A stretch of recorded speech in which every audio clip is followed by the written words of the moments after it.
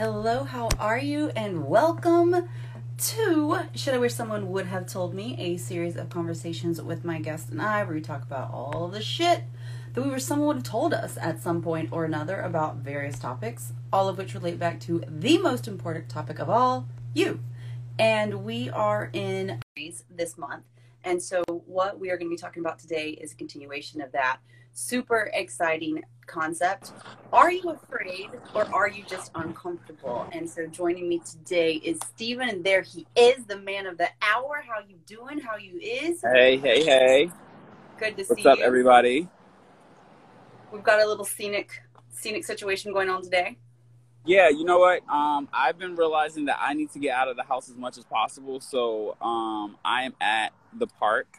I think Fairmont Park is the largest park I think it's the largest urban park in America. Oh. I might be wrong. I might have just made that up. That might be a lie. I don't know. Fine. It could be an alternative fact, but we're gonna roll with it. Oh, is that what we're calling them now? Alternative facts. The potentials that could be true, but we ain't sure. Yeah, those are alternative facts from what I hear. Okay. So, super excited to have this conversation. If you don't know Steven, he, oh my God, has like tons of certifications. He works with clients as a personal trainer and also using spirituality and mindset to provide a holistic approach to wellness, and just all around great, and someone you should definitely check out if you do not follow him already. And heads up for me, my name is Jonna. I am a certified life coach. I work with clients who are experiencing feelings of body dysmorphia and not accepting themselves, to help them actually figure out who that is and, live that #best life that we're all chasing. So that's Can we just talk about the fact that you are a certified life coach? Like, that's a big fucking deal. Like, twice. We did it twice. Yes. So like that is a big deal. And sometimes you gotta congratulate yourself and you gotta toot your own horn. So it's a big deal. Thank you. Yeah. You should always toot your own horn. That's something that we're going to talk about today in terms of that's something that's uncomfortable and something that a lot of times we're afraid of. And so with that being said, let's just dive in, shall we? So just on a side note, hold on, because I love the part about tuning your own horn. It makes me think about that post that you put up a couple days ago about only having sex with people that are worthy of you. I think more people need to have sex with themselves. If you toot your own horn, you can tell other people where to push it. Exactly. Definitely. Yeah. That's always sex sidebars are always welcome. So we're talking about today, are you uncomfortable or are you afraid? And so as you're listening to this, as you're watching, for those of you who are live, have you ever thought you were afraid only to later realize, well, oh shit, I think I was just uncomfortable. That wasn't really actually a scary thing. Why did I think that was scary? And so just kind of have that thought in your mind as we're going through today. And this conversation actually was birthed out of a conversation that Steven and I were having. So do you want to say a little bit about how we came up with this topic today in our fear series?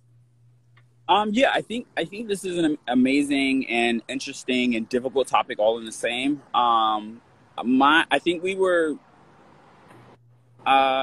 the conversation started out of a trauma experience. We were talking about my issue with Drexel. And you were engaging. You were starting a new romantic relationship, and we were talking. We were really questioning ourselves. I was saying, should I leave Drexel because I'm hi, Mr. T. Well, I got background noise too, so sorry. We probably need to record this properly for Spotify, but we were talking about should you take that leap into that romantic relationship, and was the hesitancy due to fear or was it due to uncomfortability? And then we were talking about, for me specifically, should I leave Drexel and pursue entrepreneurship and really start walking in my truth and really being my authentic self? Is it because I'm fearful of the outcome, or am I just uncomfortable because I'm transitioning into a new person, or I have to be my authentic self? And so coincidentally happened right when we were thinking about October and like the spooky month, and we were like, okay, well, what's a topic that resonates with people? October is the month of fear, where we embrace it, and I think this has been an amazing month of conversation talking about fear, and how you navigate it. And so I think it doesn't go away. It doesn't. It's you know, scientifically how we navigate fear is we unlearn.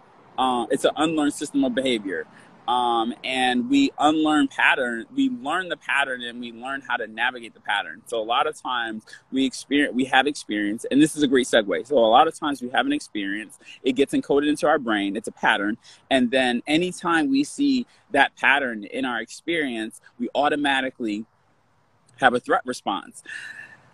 But the problem with that is that the threat response is black and white.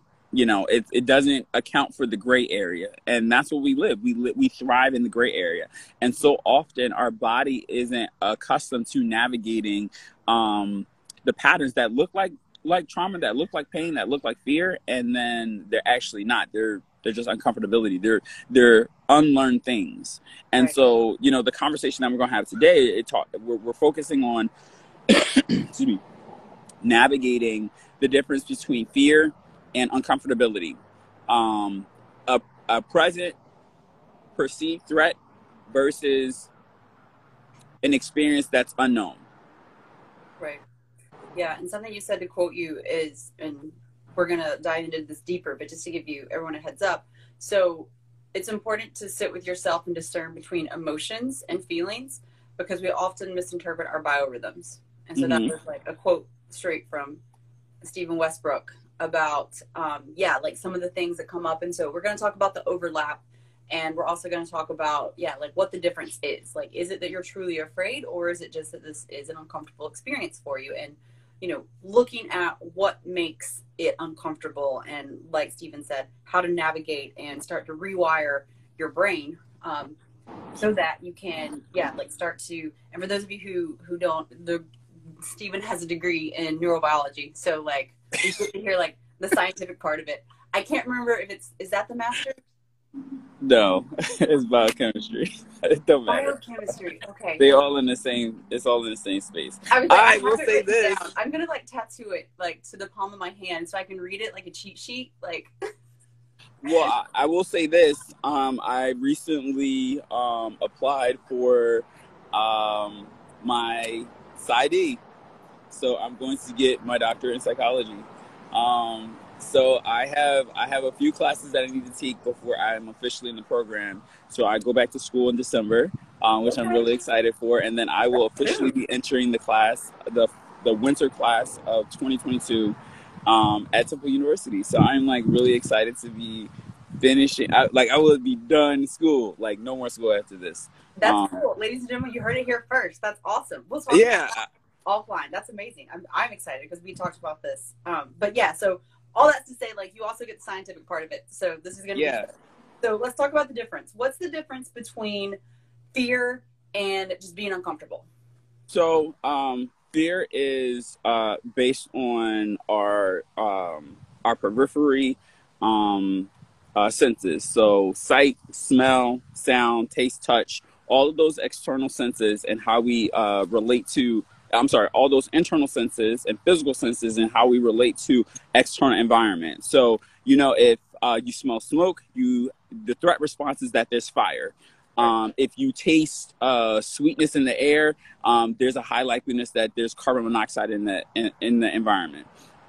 If you feel immense heat, you know, it's fire, something's wrong, the temperature's going up.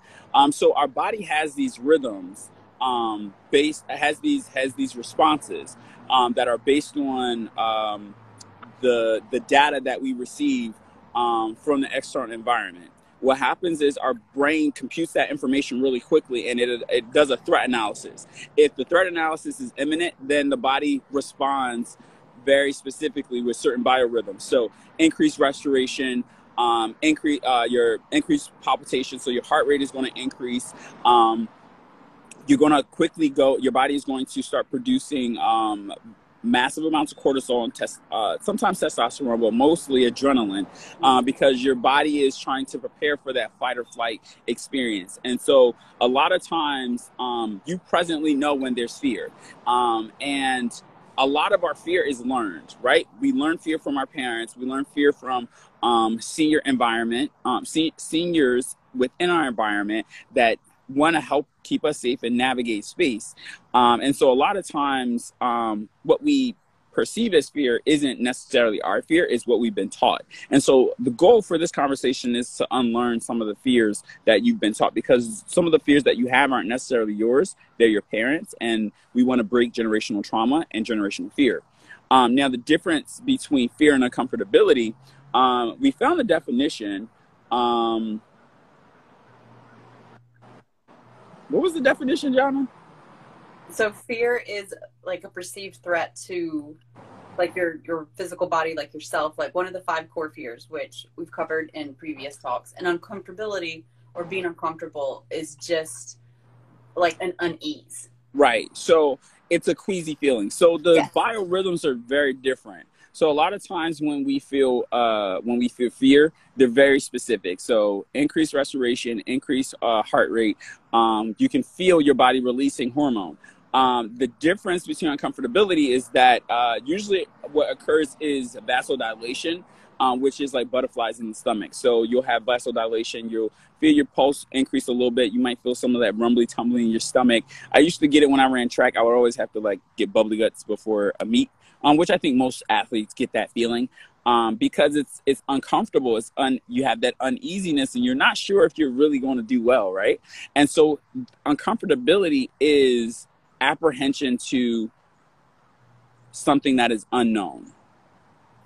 You have a perception of it, but you really don't know. And so the idea is like, I really want to help people determine whether, as we're navigating life, is this thing that I'm avoiding? Is it because I'm fearful of it? Is it producing a present threat to my person, to my livelihood, to my experience? Or is this just making me uncomfortable because I don't know what the fuck is about to happen? Right. Most of the time, I don't know what is about to happen, and I'm like, I'd rather not do that, because it does one thing: takes you out of control. Because even with fear, we have a little bit of control. Fear, we just talked about it. Fear is based on patterns of data that we receive from our external environment. How we respond to that data is a form of control. So if we are in experiences that we're fearful of, we like, okay, I know how to navigate this, and you still have a sense of control. But it's something that's completely unknown to you, and you don't really know how to navigate through it. It's uncomfortable, and you're like, you avoid it. And a lot of times you say, oh, I'm fearful of that. You're not fearful, you're just uncomfortable because you don't know it. Right. And I think instinctually, like, we have those responses, like your basic like threat responses, like freeze, like flee, freeze, fawn, or fight. Mm-hmm. And so, if you have that, like, you kind of know how to respond to like a threat, like something that's really going to endanger your livelihood. And at the same time, a lot of those, like you said, like biorhythms can be misinterpreted because like there's some overlap, right? Like, right. It's a signal. It's like that your amygdala, which is like your smoke detector, right? Right. Like, is telling you like, hey, this looks similar, heads up. And so when that happens, it's something where, and this is where I say this a lot, the contrast serves you. Once you have like the experience, the opinions and experience of like the elders and all these things, then you get to take that and then use the neocortex, right? Like the part of your brain that discerns between like, okay, like now what do we want to do with it? Like the computer kind of, we get to use that part. And so we get to decide like, well, what do I want to do in this situation? And oftentimes, and we talk about this all the time, we go to, like Stephen has said, the patterns. Like the quickest point between, point A to Z or A to B is going to be like the pattern that we know. And so that's where our habits are created. And so it's a matter of getting present and being aware so that you have the discernment to recognize the contrast. And so one of the places that this really comes up is in relationships, right? And like, we're going to talk about that. And so like Stephen alluded to in the beginning, it was like a lot of times we get in these patterns and these habits, and get in a position where like you wonder like, well, I just keep attracting like, you know, the wrong person, or like this type of person. And it's like, no, that's who you keep going to, and that's who you keep choosing, because that's familiar to you. That's what you know. Even if it's not what you want, you know that pattern. You know, I can deal with a shitty breakup, someone, you know, ghosting me. Like, I know I can do that. And so like, it sucks. I don't want to, but at the same time, your brain doesn't know that necessarily. Like, your body doesn't know that. Your body just knows, well, this is what's happened in the past. Like, this person's giving me those cues. So like, this must be a situation that we can survive through. And so whenever you get into, whenever you hear people talking about these people that they end up like marrying or being in like long-term relationships with, they're like, oh, this, you know, they're unlike anyone I've ever known. Well, no shit, because all those other a-holes, I mean, not saying like all exes are a-holes, but like, you know, like the people, your past experiences were just characters playing the same role. And so it's not until you recognize that pattern and start to lean into that inner trust and using your discernment between like, you know, fearing repeating the pattern again, but getting curious and building inner trust, like trusting yourself to be like, okay, well, this has been good so far. Let me try another little step, that you're actually able to, like Stephen said in the beginning again, recreate this new narrative, trust yourself more, experience something else. And this is where we also talked about in terms of, you know, being afraid. Whenever you do that, like, you are becoming a different person. And so another reason that change can be so scary is because you're killing that old person that used to just choose the wrong people, that used to choose like the same type. Like, that's a death to that person, that version of you who could survive that situation. And so leaning into the unknown, it's going to take a little more energy. It's going to take a little more effort. It's going to take you trusting yourself enough to know that you're also going to be able to navigate this new experience, whatever it may be. I think one of the things that I love the part about the relationships, because and we've talked about this multiple times. Me as a gay man, well, you know, I have a whole thing about gay. I like to say I'm a homosexual. I'm not, I don't really consider myself a part of, like, presently active within the gay community, but I do like men and I exclusively date men. So I can openly say, yes, I'm a homosexual. There's probably another topic that we need to dive into. But one of the things that I realized in therapy was that the men that I was choosing the wrong type of guy. And my perception was that I was fearful of dating somebody else or dating a different type of person because I thought that they were going to hurt me. But there was no present danger in changing who I was dating or changing the expectations of what I wanted out of my partner. What it was I was uncomfortable in doing and becoming a new person, having to exhibit new behaviors and new patterns, and having a healthy relationship with myself. That was the hardest part when it came to dating somebody different. And even more so, what I looked at was that the fear that I had was not about dating a different type of person. My fear was looking deep into my past, looking at my trauma, because trauma causes present fear. That's a present threat to us because it disrupts our emotional regulation. Yep. It disrupts how we interpret our external environment. You just really feel it and relive that experience. Exactly. So that's where fear is really real. And where Jonna was talking about the discernment, knowing the difference, you have to really sit in your shit and get to know yourself in order to be able to discern those biorhythms, whether I'm uncomfortable or whether I'm in a fear response. Usually when there's a fear response, like I said, there's present danger.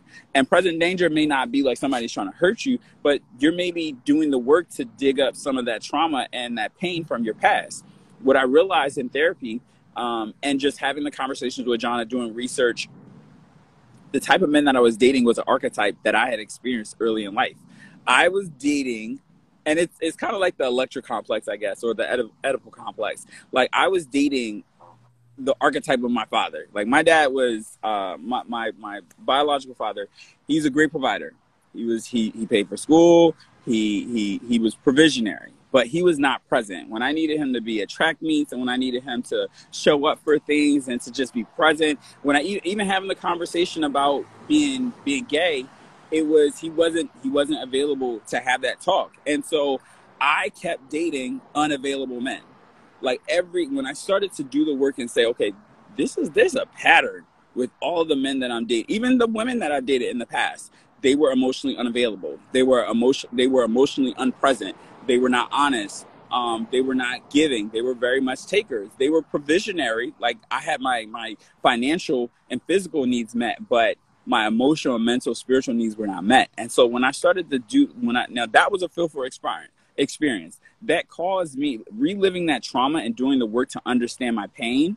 That caused a fear response in me, because that meant that I had to have a conversation with somebody, a difficult conversation with someone that could cause me emotional harm. Because could you explain really quick, not to interrupt, but like I feel like this is really important, like what that felt like for you, because I think a lot of times people like, yeah, we don't want to like look at the elephant in the room, right? Like we don't want to do the work because it is uncomfortable. And so I guess this is a twofold question. So like number one, you said like that your therapist like helped you out. And so, you know, was there any one like thing, because I know lots of times people look for like the quick fix, like the magic cure. And so I just want to give like some real time perspective. Like, was there any one thing that really like created a huge shift for you, or was it an experience where it was a lot of things that ended up leading up to this? No, it was, she asked me to do an activity, my therapist, Eileen, who's amazing. She asked me to do an activity where I looked at the qualities and the characteristics of the men that I were dating. And then she asked me, weeks later, she asked me to do the same character analysis of my dad. Oh. And then she brought them together, and she was like, not to be creepy, she was like, but you've been kind of like dating your dad. And she was like, you've been so busy trying to fix the relationship with your father through the men that you date. And I was like, fuck you, bitch. I was like, that's not, that, of course, you know me. I'm tough. That's not, that ain't it. And then I had to really sit with it, and I had to say, damn, like I'm trying to fix a broken relationship. I'm trying to fix the trauma from a broken relationship with my present relationships. Yeah. And I could not mend my emotional connection and physical connection to my partners until I mended my emotional and physical connection to my dad. He physically wasn't present. That's actually your connection to yourself, which is like a deeper layer. Because our parents help to our representation of our love map. They show us how to love. And so when we don't receive that and it doesn't have to be like I try not to get into the whole idea of like you need to be raised in a male and a female, or male and male, female and female. Like you just need two people to give you love, that have opposing views and opposing personalities and opposing qualities to help you develop into a whole person. When you don't get that, you have an incomplete love map. And unfortunately, there are people out here that will manipulate your love map. They'll see the brokenness. They'll see the availability of opportunity to craft your love map in a distorted way. And not saying that there was one dickhead partner that I had who saw my brokenness and like tried to, manipulate it. But mama ain't raised no bitch, and it's only so much spinning that you could do. But what I learned was that until I decided to look at my relationship with my dad for what it was, I was not going to be able to heal. And I wasn't going to be able to become the person that I wanted to become. And that was uncomfortable for me. I was so comfortable with just being who I was, with living in my trauma. The fear of doing the work and the uncomfortability of becoming who I was supposed to become, that was like mind-blowing. Yeah. And so what I had to do is I had to say, okay, you got to pick one. You got to either deal with the fear or you got to deal with the uncomfortability. Of course, because it's a little bit of bitch in me, I did not want to have the difficult conversation with my dad. Hold on 1 second. Somebody's like, people are assholes. I didn't want to have the difficult conversation with my dad because I knew that he was not going to be able to respond in a way that was going to affirm my feelings. He was not going to be able to give me what I need because he wasn't equipped with what I needed. Right. And that's not my fault. That's not his fault. Unfortunately, he didn't have the experience with his dad to teach him how to navigate love and navigate life as a man and to cultivate relationship with children. I can't blame him for that. So unfortunately, he wasn't equipped with what I needed. So I had to say, I'm going to move on and I'm going to evolve into a new person. And also, there was a lot of anger there. Like, I was at the point where I was like, I'm going to fuck this dude up, you know, if I have this conversation because I'm so angry. A lot of the angst and drama that I had with my mom was misplaced traumatic pain from my dad. So I had to go back and apologize to my mom and my aunts and all the women in my life that supported me. And I had to say, yo, I was fucked up because I did not realize where this pain had come from. And so I said, I want to be a better person. I want to evolve into a new person. And what I realized was that me evolving, me being uncomfortable, I was more comfortable with being uncomfortable, evolving into a new person rather than dealing with the pain, the pain of the trauma. Now I got to still deal with the trauma and I still got to deal with the pain, but sometimes you have to make a choice when it comes to dealing with uncomfortability and fear. I think that to take it back to, like Josh and I had covered in episode 18, the 5 primal or core fears, when you do that kind of stuff. So first of all, I mean, I think like, as you just shared, and thank you for doing that, it's not like a one and done process. Like, this is constant, like there was no magic pill.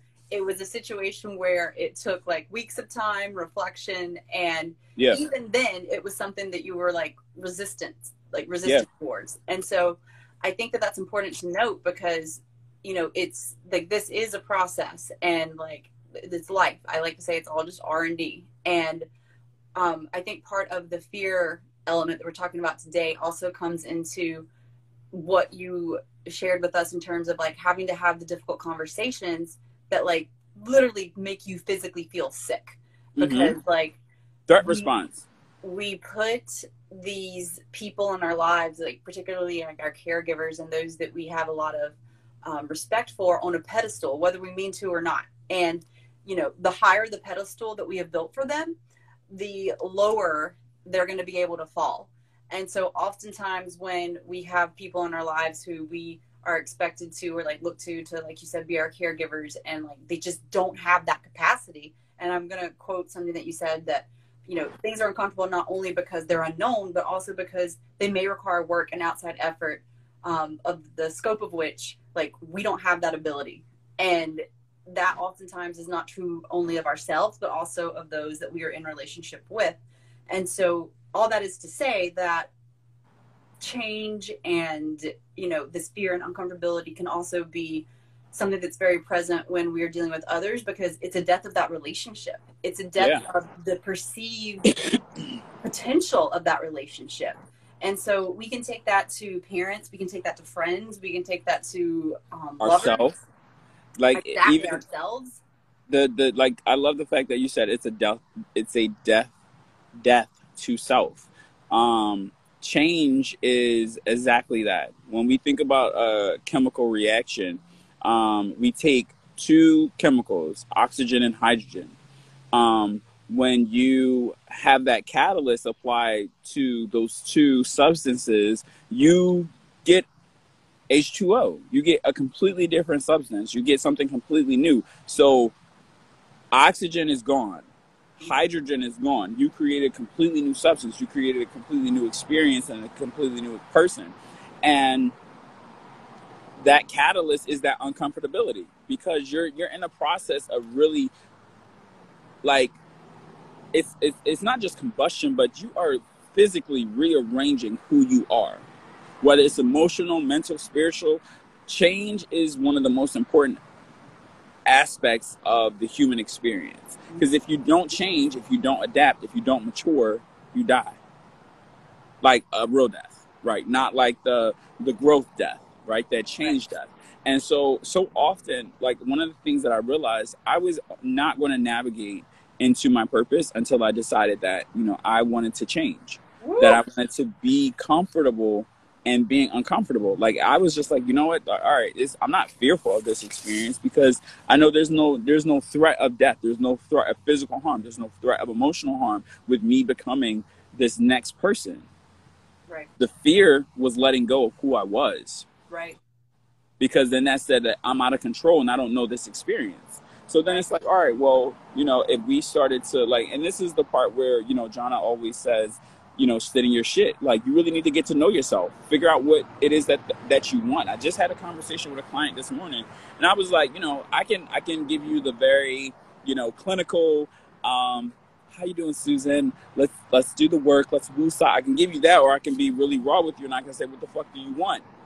Like, what is it that you're trying to get? I can be like a jackass. Which Steven, just for the record, like he gives you what you want. He's done it to me before. He's very gentle. Like, yes, I can be very gentle. Don't let him come across as a hard ass. He's like, he can tell, like he's very intuitive. I am very good at I have a gift of discernment, so I'm very good at reading the room and reading the vibe. And sometimes we bullshit ourselves into thinking that we don't want a hard ass conversation. We don't want to have a hard ass conversation. You know, we like, oh yeah, give me a soft. Nobody likes a soft ass. Everybody likes a nice, firm, juicy booty. Like everybody. No, and the lie is that, oh yeah, we want. No, everybody wants, you know, a little bit of toughness to it. Having those difficult conversations are the catalyst for change. Yeah. And I asked my client, I said, do you want to sit here and sulk and be in pain and you want to relive that trauma? Or do you want to navigate into this next person that you're supposed to be and grow? And so they said, honestly, they were like, I'm not ready to be there, but I also don't want to be in pain. So I said, okay, let's do the work to find out who you want to become and what it is that you actually want in life, and then start saying, okay, what are the accoutrements? What are all the additives that I need to put into this bowl to make my experience what I want it to be? Yeah. Because sometimes you're not ready to evolve, and that's okay. Evolving it takes time. It's preparation and readiness. Sometimes you're not ready to evolve, but that does not mean that you cannot prepare for it. Right. I think that's important to note because we see in this day and age, like, I'm grateful for the awareness that we have now around mental health. And at the same time, it's something where you see people and you're like, well, it's easy for them. Like, they're so far ahead. Like, why can't I do it? And it's because they're not posting usually, like some people do. But the behind the scenes shit where they're like, you know what, like some stuff came up and like I wasn't ready to talk about it. But it's important that, again, like you know yourself enough so that you can tell people that, so that you can enroll others and like supporting you in that sense. And, you know, if we're taking it back to that being fearful, it's a situation where, like you said earlier, when you don't know like who you are, like, and you're becoming this new person, you're saying goodbye to the old self. It's a situation where like that's scary, because if you can't trust yourself at the end of the day, like who the fuck can you trust? And that realization is really kind of like rock bottom, like Phoenix rising from the ashes kind of thing. Because like if you have that realization, then it really lights the fire under your ass to get to figure out like who you are and what it is that is important to you. And like you said, to start that preparation.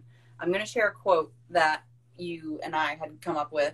I don't remember which one, but we need to start like coining these terms so we can like start getting paid and whatnot. Cause you know, that's some good shit. Okay. I mean, I'm here for it. Venmo, if you want to listen. Venmo tips. I squat for pancakes. What's your Venmo? Steve West 3. My mother says this, and she has a T-shirt. Everybody got pussy, but everybody ain't got good pussy. Okay, John and I got good pussy. Okay, so if you coming on here to listen to these words of wisdom, this is some good pussy. All right, it's gushy. It's what John likes to say is wop. I do use that term a lot. We have the most interesting conversations, and we come up with and you know, we draw wisdom out of each other, and we share it with our clients, and we share it in our experiences. And so the goal is we want you to walk away with this, but don't forget where it came from. That's all I'm saying. Thank you for that PSA. Yeah. Like this is going left. All right, we're going back on course. So uncomfortability is based in what you don't know. It requires you to get to know a part of yourself that you don't know. And that can shift your identity, which again is scary because the loss of autonomy is one of the 5 core fears. My kids are watching. And why is it scary to know a different part of yourself? Because like we've spoken about, I made a post yesterday, familiarity is safe. It's what we can recognize. Talking about relationships, even if it's a shitty situation, you know you can survive it. And so it's familiar. And so that's what you're going to just go to, because 95 to 90% of everything you do is on a subconscious level. And that's what you know is being safe. And also it is scary, and it can be scary to get to know a new part of yourself, because it challenges our autonomy. And so this is what is another one of our core fears, like loss of autonomy, and that loss of like sense of self. And this goes into like inner trust, which we've spoken about in previous conversations. And so whenever you're up against all of that, it can be really scary, because like we mentioned, like if you don't know who you are, then what the fuck do you have? And when you come to a place where you have that realization, it can really be like startling, for lack of a better word, just because it's like, well, like, what do I do? Like, where do I go? And like Stephen mentioned, in terms of like some people just not being ready, like you shared in your own example about your experience with your therapist, like sometimes it's a place in a situation where you're like, you know, I'm not ready. Like it's overwhelming. And so that's okay. That happens. And just leaning into, here we go again with the uncomfortability of that, and recognizing that like this is an opportunity for you to, like Stephen said, prepare and sit in your shit and start to get clear on like, okay, like what am I feeling? Like, where is this coming from? Is what I'm feeling actually a threat to my livelihood? Or is this just something that's unknown, which would be uncomfortable? And so let's dive in now, if we will, to the similarities and like differences between like fear and uncomfortability. So well, I think letters. Yeah, go ahead. Before we even get there, I think it's really important to talk about cognitive dissonance. And I think that is one of the most important aspects of uncomfortability. You know, it's that unease, that tension. It's that attempt to relieve, you know, discomfort is an aspect of the change process, right? And so often with cognitive dissonance is you have all this external information coming at you, and you have to navigate through it. And in order to really navigate all the signals that you're getting from the external world, you have to know yourself. You have to know what you want. I think, you know, Jonna was just talking about like sitting in your shit and getting to know yourself. The whole point of this conversation is for you to get to know yourself, to really know when you're having a fear response and when you're experiencing uncomfortability, cognitive dissonance, and how you navigate the two. And like looking at going back to Jonna's question about the difference between the two, the main difference is the perception of threat, and the other one is it's a feeling, right? Threat is imminent. There is danger present. Molly, you in danger, girl. If you might, some of y'all might not be old enough to know this from Ghost, but you didn't know those from Ghost? Come on, Jonna. No. You slacking. I don't watch movies. Oh, okay. We'll get to it. But there's present danger. With uncomfortability, it's a feeling, right? There's no present danger. There's nothing that is physically, emotionally, mentally going to harm you at that moment. It's the perception. It's what you think is going to harm you. Yeah. And there's a difference between knowing and feeling. Fear is a knowing. Uncomfortability is a feeling. That's how you determine between the two. If you were to really sit into an experience, something that you've been struggling with, anything, relationship, right? You're like, do I really want to give my all to this person? Am I fearful of the experience, or am I uncomfortable? Right. Is my perception of what could happen causing me to be uncomfortable in this moment? Or is there an observation of a pattern that this person is exemplifying that makes me cautious because it looks like something else that I've been through? If this person is not exhibiting behaviors that reminds you of a painful experience, then you're making up a lot of you're creating perceptions around this experience because you're fearful of becoming somebody new. Stephen's like speaking to me right now, because this is like the romantic relationship that he mentioned earlier. this was like mine and Steven's conversation, as he like talked me off the ledge whenever I was like, I don't think I like this guy, but like I do, but like I don't, because there were. First of all, dude is hot. Okay, and I know because I like men. He's hot. I think he's a firefighter. He's a dad. He was like in the military. Mm-hmm. Got that rugged, kind of hard look. It's hot, and I'm like, yo, get your shit together. Like, he's a good looking dude, and then like he's responsible, like he's empathetic, like this is a good dude. And so, she was like, I don't know. I'm like, bitch, what you mean? I'm like, first of all, it's not that much good dick out here. That's one. Two, I'm just being honest. We had conversations like this. It's not that much good dick. It's not much good dick and not much good pussy. So, you gotta be, listen, you have to be careful when you find it. Now, I'm not talking about toxic.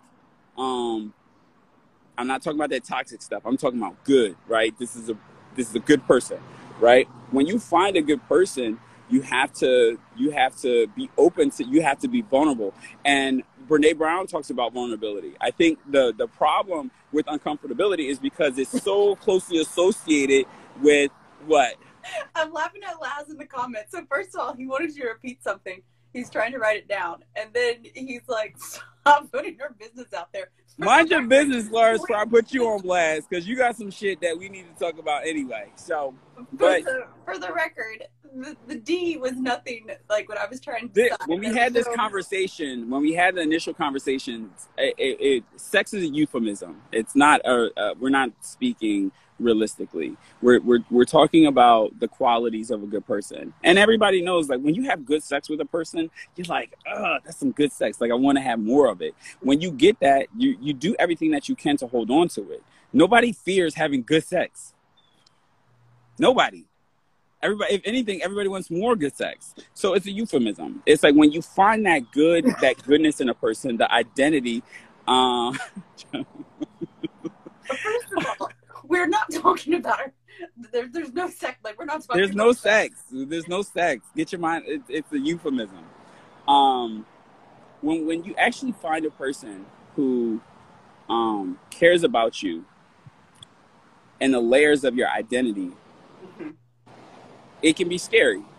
Yes. And so Steven actually, I'm going to backtrack here. The reason we brought this up, or that I brought this up, is because it was a really great example. Is a really great example of them having overlapping similarities, right? Like, all the things, the characteristics that Steven mentioned are an archetype that, like, I have in the past gone to that has not worked out.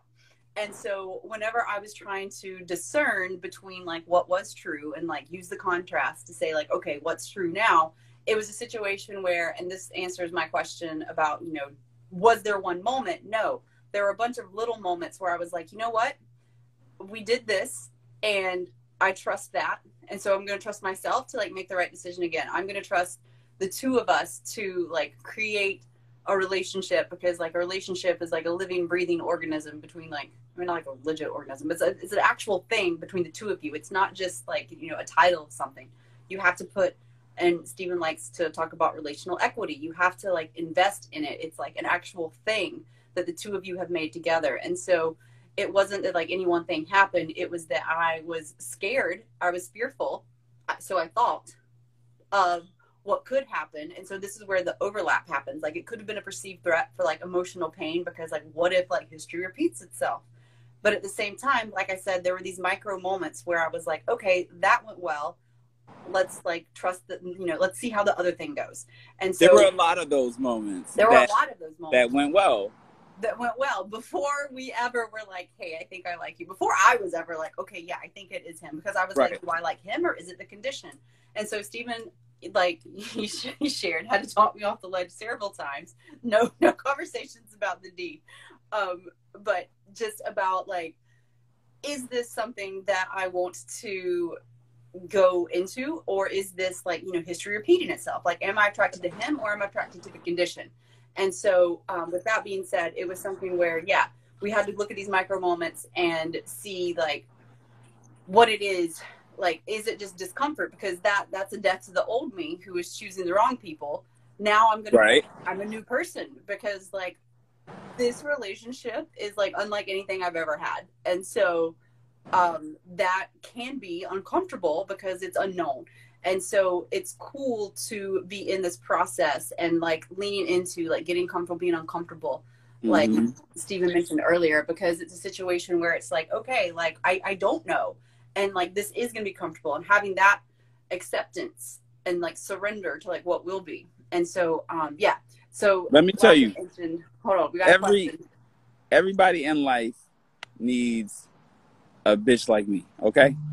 Because I'm going to challenge you to be your best self, and I'm going to challenge you for what's best for you.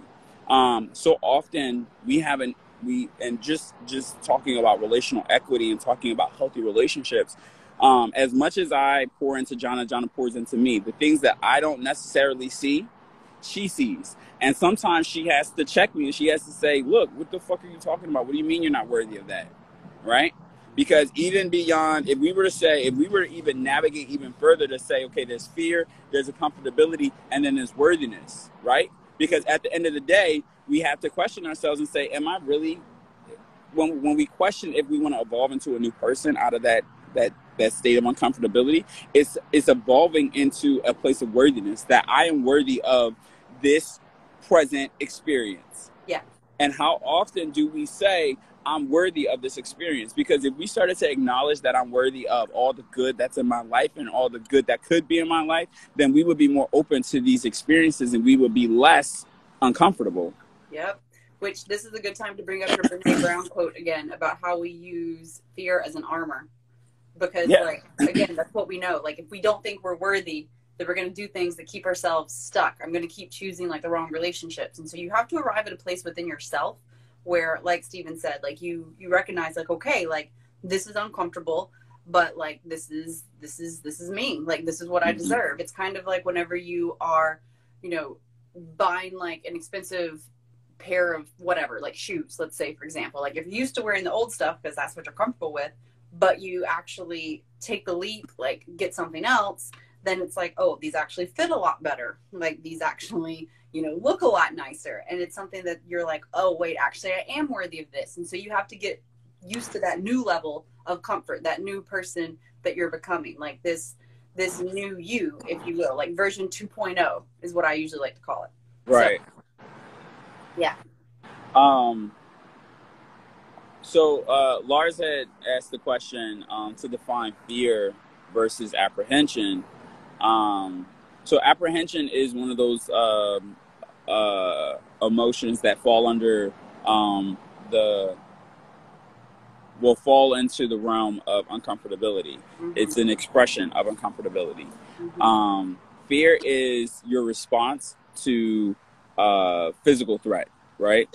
Based on your tactile senses. So sight, sound, touch, taste, and hearing, right? You hear a gunshot, you're going to drop to the ground, right? Because it sounds like there's danger. You feel heat, okay, is there fire? You smell smoke, is there fire? You taste something sweet in the air, okay, is it carbon monoxide? You touch something hot, oh, that's hot, I'm not going to touch that. So fear is your reaction to external stimuli that could be potentially hazardous to your health, to the physical person. It is the forethought based on external stimulation, or either it is direct interaction with danger. And the response, the threat response, is fear. And fear is nothing more than a cascade of biological responses. So increased heart rate, increased hormonal release, increased respiration. So there's these physiological responses that occur based on how your brain perceives threat, right? And threat is taught to us. We are taught that ovens are hot. You shouldn't touch them because they're hot. If you hear a gunshot, you're supposed to hit the ground, right? So those things are taught to us. Apprehension is perception based.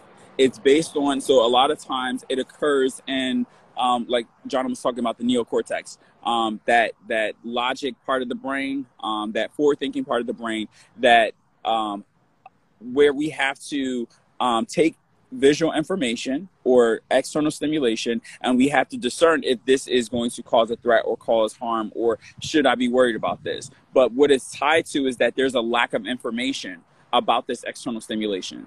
The difference is that fear, and then apprehension, uncomfortability, you don't know. There's missing information. I meant going back to the statement you made about putting previous trauma into current relationships. Yeah, I think we do this all the time.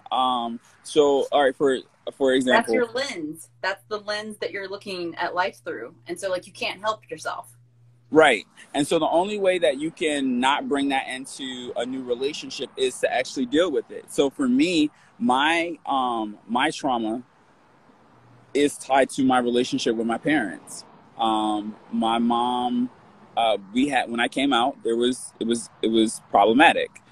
She didn't understand. Now she's my biggest cheerleader. She would kill anybody for her gay son. Her words, not mine. She didn't understand me. She didn't understand my experience. She had a fear about how I would navigate life as a Black gay man. There were all these experiences that she was having that caused her to respond to me in a negative way. So that cultivated in a shift in my love map. Not having a conversation and openness with my dad about my sexuality caused a shift in my love map. So it created a toxicity in how I express myself when it came to relationships, and over time it compounded, and then that was how I created an archetype for the type of female partner and male partner that I desired. And so what I had to do was, in order not to I hurt the last person that I was with. I was with this guy named Chris, and because of my toxic perception of relationships, I hurt him. And from seeing that I hurt this person, like not physically, but emotionally, seeing that I hurt this person, it made me desire not to want to go into my next relationship with this toxic perception, with this toxic love map. So therefore, I had to do the work to break it down. I realized that a lot of my trauma and pain with my mom was caused from my dad. So the root of my trauma, and in order for me not to bring that into my future relationships, I had to deal with my dad. And I think we have that one pivotal moment in our lives that has this ripple effect on everything else in our life. If we sit in our shit and we localize where our pain is, then we can really start to understand, okay, how do I soothe this pain? How do I heal this pain? So that way, when I move into my next relationship, I'm not responding out of a threat response. I'm not perceiving everything as a threat. Every argument that I have, every shaky thing that looks crazy, is I'm not responding to it negatively. I'm being vulnerable and open to the experiences because I've healed, or I'm in the process of healing. But you can't go into a healthy relationship without doing the work.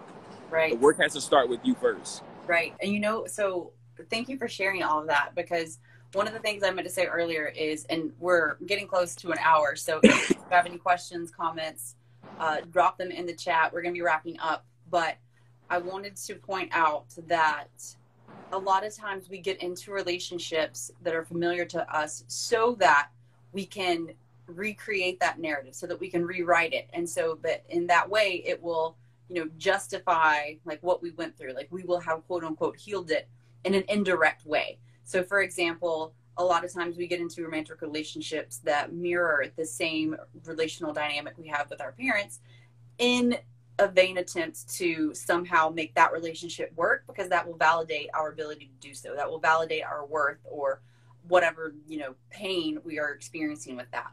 And so I think that that's important to note, because it's something that a lot of people don't recognize, and it's something that happens so often.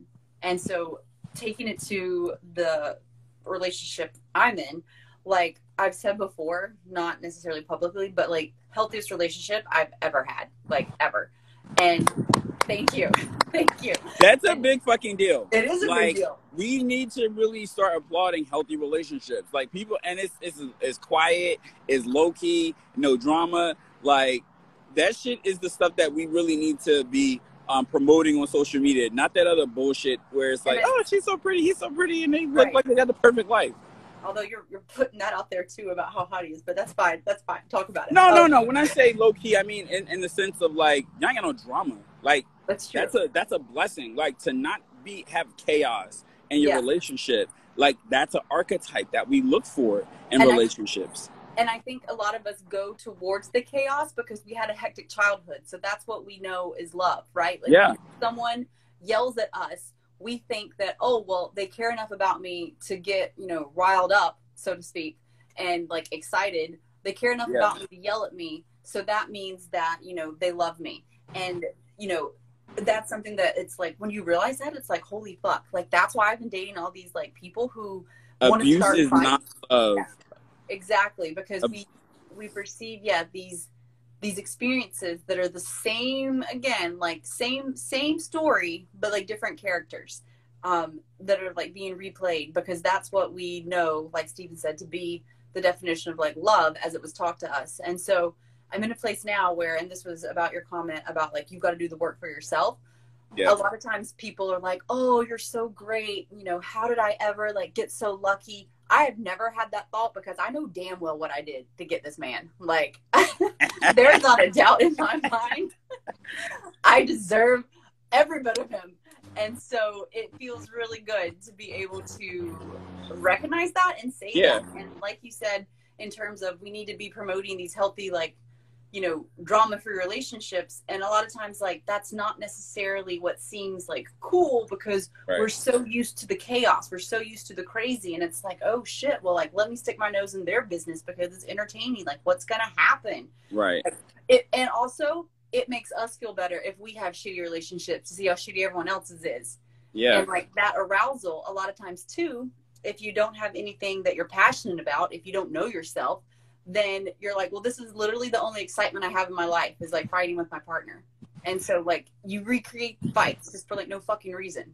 What would it look like if we actually started to exemplify healthy, peaceful relationships, like with ourselves, I'm doing it, sir. and with our partners? Like I am at the place where it's like I am so happy and peaceful with myself. Like my exes, and it's funny how like when you get to a healthy place that all your exes want to hit you back up, like exes that I was stalking that would not give me the time of day are like calling me every day, texting me, hey, what you doing? How you doing?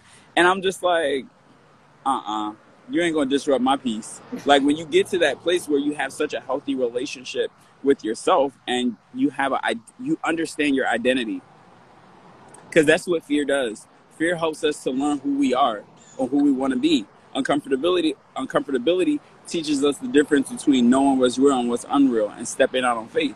And altogether, that makes us know who we are. Yeah. And it builds that inner trust that we talk about so that you can trust yourself to make the right decision and trust yourself enough to know that you're going to be all right if you don't make the right decision or if you don't make the decision that you results in the solution that you wanted or the results in the experiment event that you wanted. I don't know why I fucked all that. The whole last sentence got fucked up. Trust yourself to make the right decision or to know how to navigate like a bad situation if you don't make the right decision. That's what I was trying to say. Cliff Notes version. Yeah. Unedited. Why they came out like that. But okay, so we've covered a lot of shit. We've went left. We've got back on course. Right. And so now that we are here, what are your key takeaways? Final thoughts? What do we want to say? What do we want to leave people with today? I think our conversations always evolve into like, we gab and we gag and we make fun. Huh? Talk about the D. Yeah. And like I said, sex parts are a euphemism for qualities, healthy qualities. And I think it's important that we really start identifying. I think that's what I want to focus on in November is like, it's the month of Thanksgiving. Like if we started really appreciating who we are, really walking in that worthiness, like in order to to appreciate worthiness and to acknowledge our worthiness, we have to be thankful for the type of people that we are, that we have to be thankful for every experience, whether it's negative or positive, that has crafted us and shaped us in the way that we are. and that is shaping us to be the type of people that we need to be. Like everything that you go through, it has been ordained, and it has been organized by the universe to help you navigate life. So I think that when we understand that everything happens for a reason and it's supposed to happen the way it's supposed to happen, it allows us to forgive ourselves for things that we perceive as mistakes, right? Some things were just supposed to happen. They not that they were supposed to happen, but some things just happen. Yeah. And you could not have changed the outcome. No person could have changed the outcome. It just is what it is. And when we start to accept life as it is what it is, and we start to see that some things we could not have had an effect on, we can forgive ourselves, and we can walk in a different expectation of self. I can say now, what is it that I need out of a healthy relationship? What am I looking for in my partner? Like, sex isn't as important as it used to be. Physical intimacy is very important, but it's support. Like, I always assumed that physical intimacy meant that they supported me and that they cared for me. But you can have intimacy with a person, and you can have support with a person without sex being tied to it. And sometimes waiting is the best thing that you can do. I joke and I clown about sex, and sex is great. Like, who doesn't want good sex? But at the end of the day, don't you want something deeper? You're worth more. You're worth something deeper. And so I think the idea that I want people to walk away from this conversation is that you're worth more. Anything that you can think of that you want, you're worth it. You have to decide to do the work to get it. And you have to sit with yourself and say, is that really what I want? So it's like really having that discernment and saying, am I worth that? The partner that you want, the life that you want, the job that you want, you are worthy of everything that you want in this life. But you have to really, really, really, really see if that's something that you want. Like, do I really want to have a gym? Nah, I'm not really interested in owning the gym. Well, I'm not interested in running a gym. I'm interested in owning a gym. I'm interested in training other trainers. I'm interested in educating people. I'm interested in counseling clients and helping people get healthy. But do I want to manage a gym? Hell fucking no. I hate managing people. I yell at people too much, and I'm too fucking bossy. So it's better that I just be an owner, hire somebody else to manage it. I know myself. I've sat down and I've done the work, and I'm starting to realize, okay, I'm more interested in wellness real estate than I am in actually running a physical location. And that has been years in the making. I didn't know that was something that I wanted. Yeah. But I had to sit with myself, and I had to say, am I worth more? Because I always thought, I was like, all right, I'll build a gym, and then, I'll just manage it. And that's all I thought I was worth. And then I was like, fuck that. I'm worth more. I should be running shit. I'm a boss. I'm awesome. Fucking awesome. So I'm going to treat myself like I'm awesome. And that's that transitioning out of that state of uncomfortability to worthiness is where I want people to go. I think that is a great place to end because, our whole conversation today, are you afraid or are you uncomfortable? And a lot of times it's a situation where, like you just said, we don't know what we don't know. And we're afraid of that. We're afraid of the fact that we don't know things. And so it's leaning into the discomfort and knowing that, this isn't going to be familiar. And because of that, I'm going to be able to learn more about what true fear is and looks like, and have the discernment, like you said, what I do and don't want. And so we talked about how whenever we're perceived as something that gives us similar feelings in terms of unease and discomfort, physically, that's both in uncomfortability and also in fear. And so we do a threat assessment, and at that point, based on our experience, we are able to discern between what is an actual threat to our livelihood and to our emotional well-being versus what's just unknown and uncomfortable. And from there, we're able to start to take these micro moments where we start to build inner trust with ourselves to actually overcome and learn more about who you are, so that you can, again, discern between this is something I'm afraid of because it's going to hurt me, or this is just something that's uncomfortable. And I trust myself enough to know, based on the experience that I've had, that I'm going to be good if it's a good decision, and I'm going to be good if it's a decision that produces an outcome that I don't necessarily want, because I know how to navigate that too.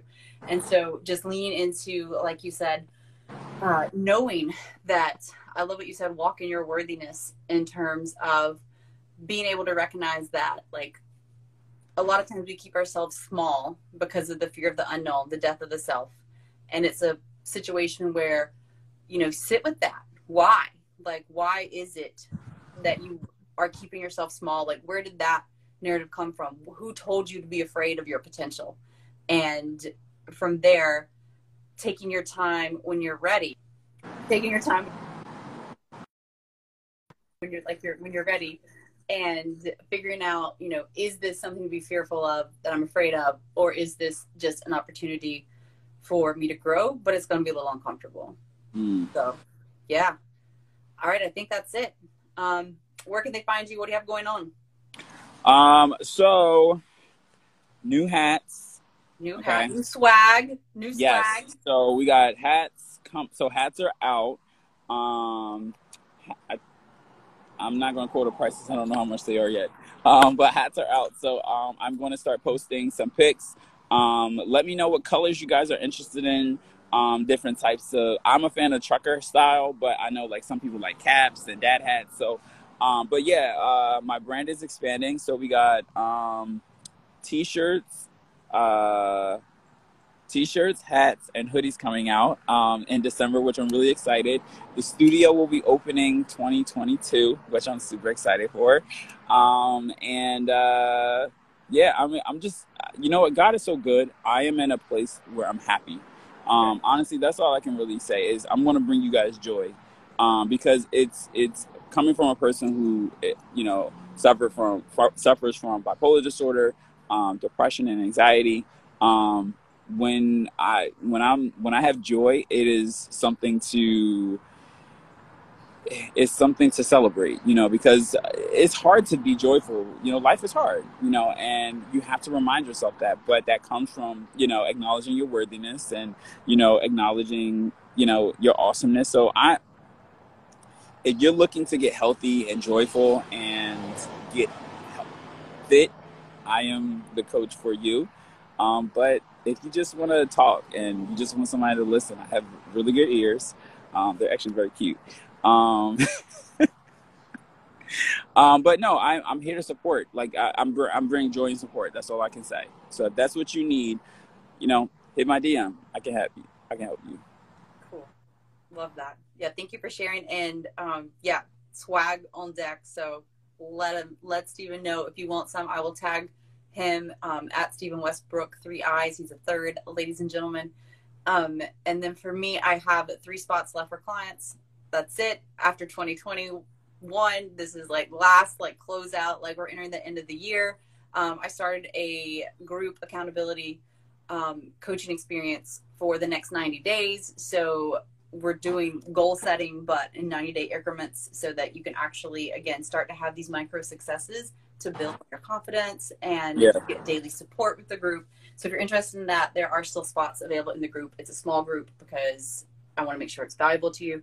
But it's really cool because like in 90 days, it'll be Thursday, January 20th, I believe, in 90 days. So yeah, like what are you going to be doing in 90 days? And like we really focus on that, and it helps really get some perspective in terms of not just like, oh, well, it's a month, or like, oh, it's like a year, like 6 months. It's like, it's a good chunk. It's like a quarter away. What are you going to be doing? And like, how can we make sure that it's what you actually want to be doing?